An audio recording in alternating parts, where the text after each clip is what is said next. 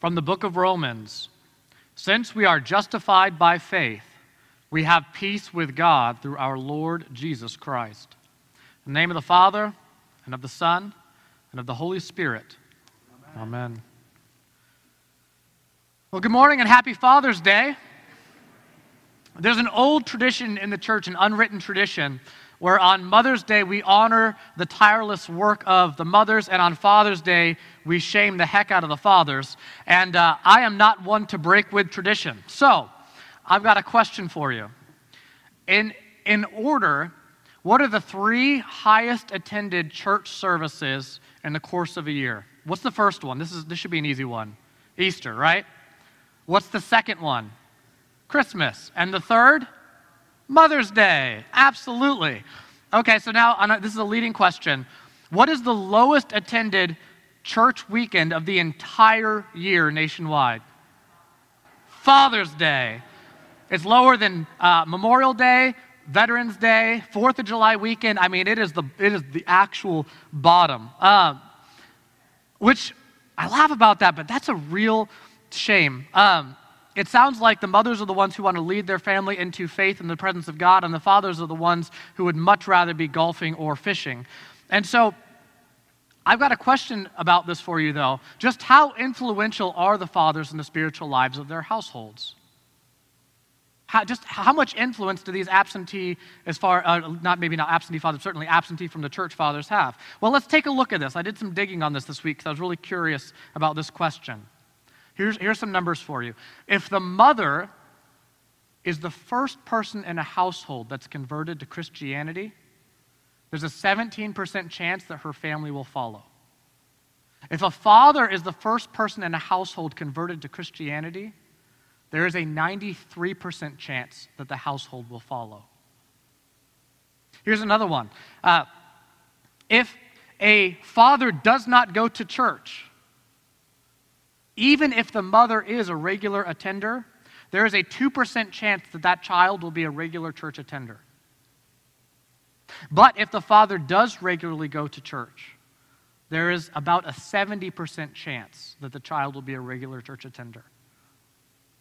You see, what does this mean? Like it or not, whether or not they take responsibility, fathers are the spiritual leaders of their homes. And I know that's not a popular thing to say in this day and age, but the statistics bear it out. The fathers will be leading their family somewhere, and it will either be away from the church or into the presence of God. Speaking of which, and this, by the way, is the worst transition in history, today is also Trinity Sunday. And Trinity Sunday is one that's particularly difficult to preach because it's impossible to use a metaphor to describe the Trinity without falling into some form of heresy. You cannot describe the Trinity without falling into heresy. You see, typically Father Chris takes this Sunday in order to preach, but I think after year 3 he's finally taken the training wheels off and given me a shot at least at trying to describe the Trinity and preach on the Trinity. So here we go. First of all, let's think of some metaphors that people might have used in Sunday school to describe the Trinity. Here's one. Ready? You ever hear this one? God is like H2O. Has anybody ever heard this one? God is like water. God's like H2O. You know, sometimes God is liquid, sometimes gas, and sometimes, ice, right? To describe God. All one substance, but different forms. Is that accurate? What do you think? Nope. Heresy. Untrue. False. Not right. That's actually a heresy called Sabellianism or modalism. Here's another swing at this. God is like a 3-leaf clover. Different petals or leaves and one stem. What do you think? You think that's accurate? Nope. Heresy. Heresy again. That's a heresy called tritheism, which makes God too separate and too distinct and doesn't describe that God is the Holy Spirit is in the Father and the Father is in the Son. Here's one more shot. And by the way, I'm dreading trying to describe the Trinity to my 2 sons because I have no idea. But let's try again. The Trinity is like a Venn diagram. You know those, right? You got the Father, and then you've got the Son, and you got the Holy Spirit, all kind of, partially in each section, but really come together in the center as God. What do you think? Accurate? Heresy. Thank you, Father. Heresy. Yeah. He's going to pull me in a second. Heresy. It's not true. That's a heresy called partialism. There is no way to actually describe the Trinity. And if you're, by the way, if you're a Sunday school teacher out here and you've used these examples to teach your kids, you're a heretic. I'm sorry to say it. I love you. God will forgive you. But those aren't true. They're not accurate. The Trinity is impossible to explain. And it only makes sense by the way that God is beyond our understanding. Of course it makes sense that God is beyond our understanding. You know, it's like we're 2D creatures and someone's trying to describe a 3D world to us. You can't do it. You can't do it. In fact, even our natural world, the world that we live in, the world that we're experiencing right now is beyond our comprehension. Even this world, this room is beyond your comprehension in the natural world. For example, there are animals that can see colors that we cannot see, like birds of prey, for example. Did you know that? There are colors that you have never seen and cannot see because your vision is limited. There are colors in this room that you cannot imagine. Isn't that unbelievable? The natural world's outside of your understanding. Your goldfish can see ultraviolet and infrared light. You can't. Yeah, you should put that goldfish in a place of honor in your home now, right? So there's some newfound respect for the goldfish. How about hearing, for example? Your hearing can hear up to, the top end of your range is about 20 kilohertz. Top end range of your dog is 60. That means that there are sounds in this room that you're completely oblivious to, you cannot comprehend, you're unaware of. And if that doesn't blow your mind, and look this up, you can fact check me on this. I mean, I fact checked myself pretty extensively because it sounds so bizarre, but an elephant can hear clouds moving. Think about that for a second. So what's incredible about our natural world is that even in this place, in this room, in this building, there are sights and sounds and smells that are happening all around us that we're completely unaware of. And if that's the natural world that we exhibit, how far beyond our comprehension is the Trinity? How far beyond our comprehension is God? See, so of course there's a supernatural God whose ability is beyond ours to comprehend. But there are ways in which he makes himself known to us. Ways that he describes himself as the Father and as the Son and as the Holy Spirit. And in these ways, we're able to bond with him and enter into a relationship with him.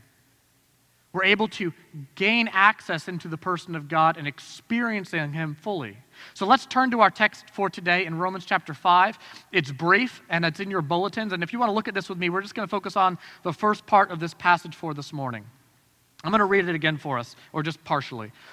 Since we are justified by faith, we have peace with God through our Lord Jesus Christ, through whom we have obtained access to this grace in which we stand. We're going to focus on three words: peace, access, and grace. Peace with God. Access through Lord Jesus Christ and grace. So, let's look at the word peace. In Greek, this word is eirene. And when we typically think of peace, we think of, what do you think of when you think of peace, right? A calm feeling, freedom from anxiety, freedom from worry, freedom from stress, zen, right? That's what we think of when we think of peace. That's the subjective feeling. Well, this use of peace is actually different. This is not the subjective feeling of peace. This is the objective reality of peace, as in a cessation of hostilities, as in you are no longer in a rebellious war against God. That's what it's talking about. We have peace with God. An olive branch has been extended. We are no longer at war with God. And that's a profoundly important starting point for a relationship with God. Would you agree? To not be an open and rebellious war against him? It's kind of hard to come together in a relationship when you're in war against somebody. Have anybody ever been probably not, but anybody ever been in a disagreement with a spouse or a significant other? Are you tenderly holding them and embracing them as you're yelling in each other's faces? Right? Does that do a lot for the unity of your relationship? No.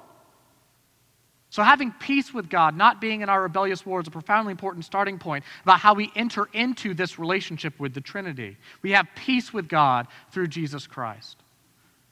Second word I want to focus on, access. The Greek here is prosagogein. And the reason I'm telling you the Greek is because the Greek words, which is what it's originally written in, have some nuanced meaning to them that we need to draw out. So we have access. Through Christ, we have obtained access to this grace in which we stand. So not only did Jesus Christ end our foolish and rebellious war against God, but he also provided us access to God. A better way to interpret this word might be introduction to God. So not just access, but actually taking us alongside and introducing us into the throne room of the Father. And that might not sound like a significant difference, but let me explain. Because in our Western culture, Christianity has permeated every level of it, we just assume that we have access to God. Would you all agree? Do you know anybody who's spiritual but not religious? Anybody know anybody like that who would claim that? Spiritual, even people who are spiritual but not religious assume that they can talk to God whenever they want to, and that God has his doors open for them and receives their prayers willingly, and wants to bring them. They assume that they will die and go to heaven. Well, do you know why they're able to assume those things? It's because our society has a Christian foundation. The reality of the situation is, without Jesus Christ, you do not have access to God. Hate to be blunt, but it's all over Scripture. Let me give you an example. When I was in college, you might remember your freshman year of college or going to a new school or moving away, right? You're trying to figure out where you are in the social hierarchy. You're trying to figure out, who everybody else is and even who you are as a person. Well, I was really fortunate my freshman year of college that I was befriended by a really cool senior student. And because of that friendship, I was granted access to everything. The best Bible studies, because I was very holy. The best worship. No, I didn't do any of that, unfortunately. I was granted access to the rooftop pool parties. I was granted access to, people's mansion homes that they had the indoor theaters in, just for the three of you. I mean, it was an amazing first semester of college, a great introduction into college because of my access through this friend of mine. Well, unfortunately, he graduated early. So I go home, I do my Christmas break thing, and I go back for my second semester of my freshman year. And I found out the hard way that a few things had changed. The doors that had been open for me were no longer open for me. You ever walk into a room where you're uninvited, and everybody just kind of stops, and you're just like, oh, I left something here yesterday. I just got to get it and go, right? It's that awkward sense of things.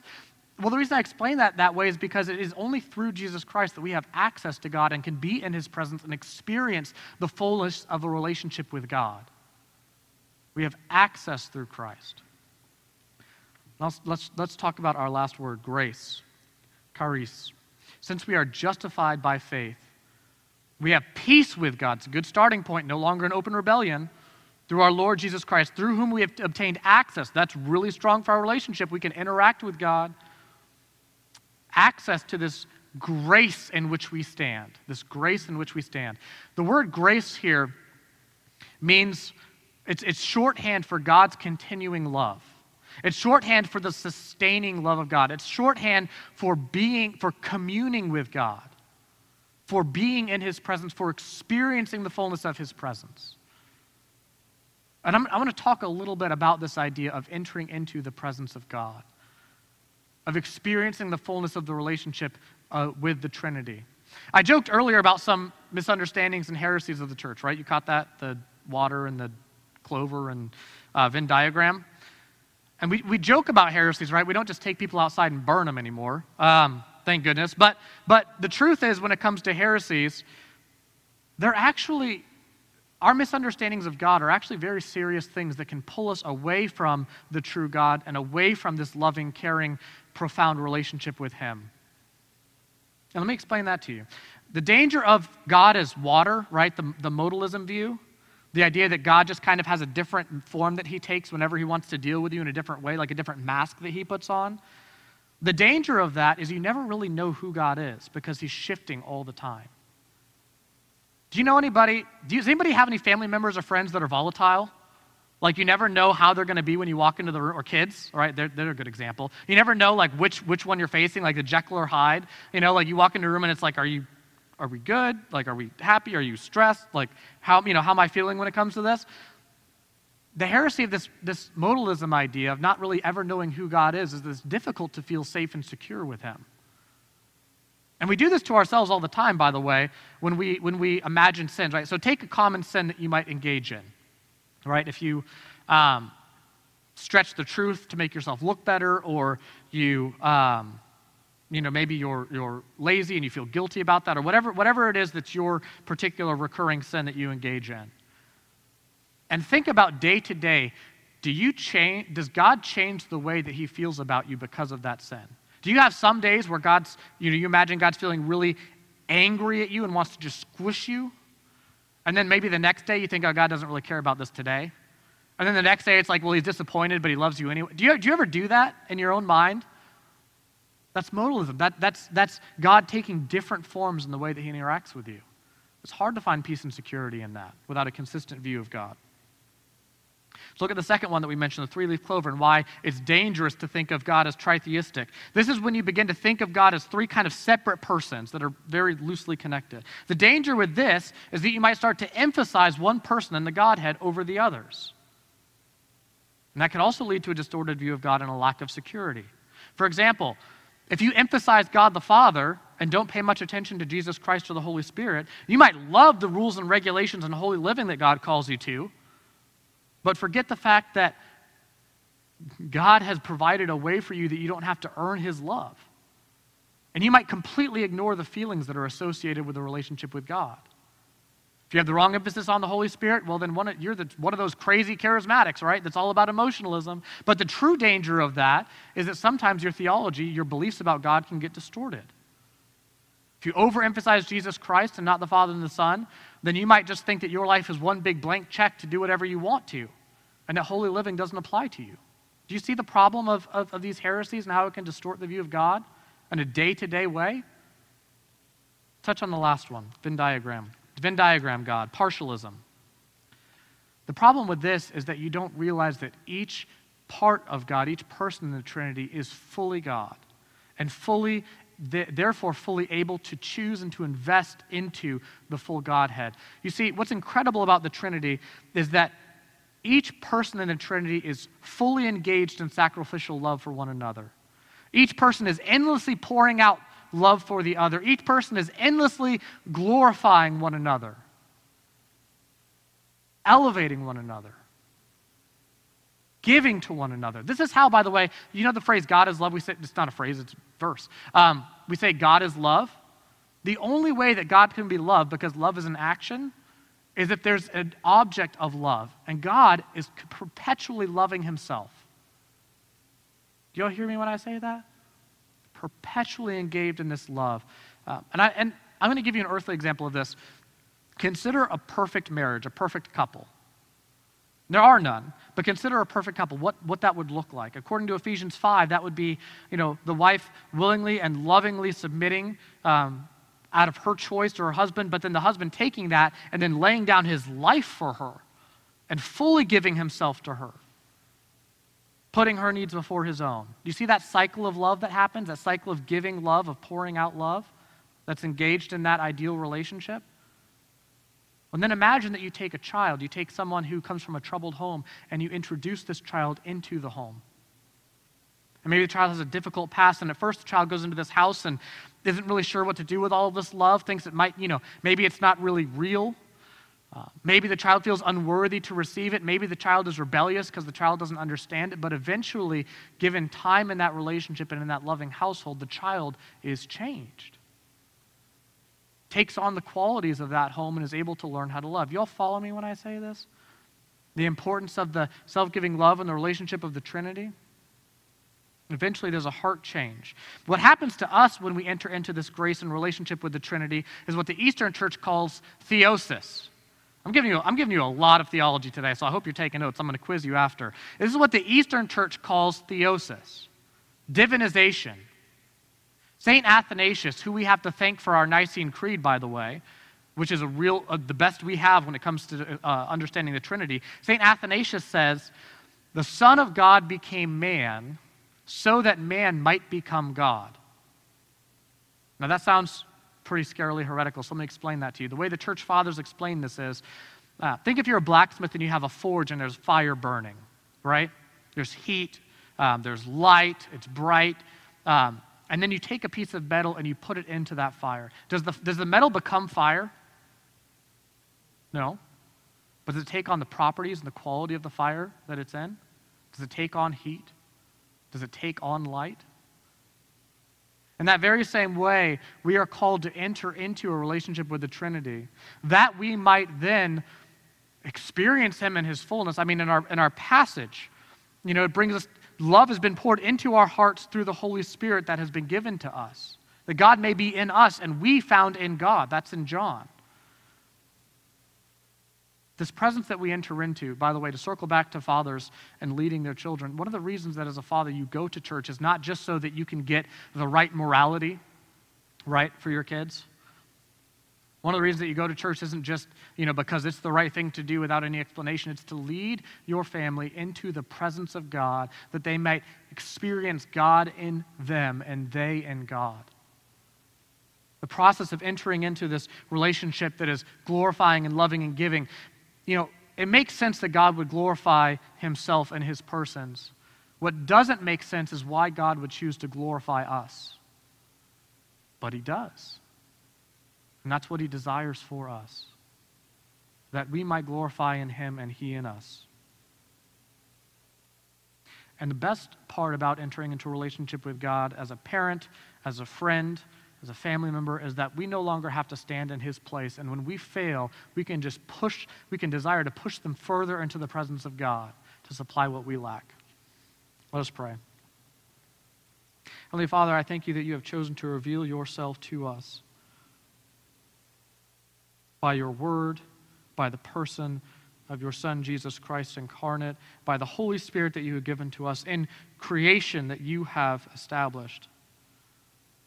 I pray that we would continue to walk further and to enter in.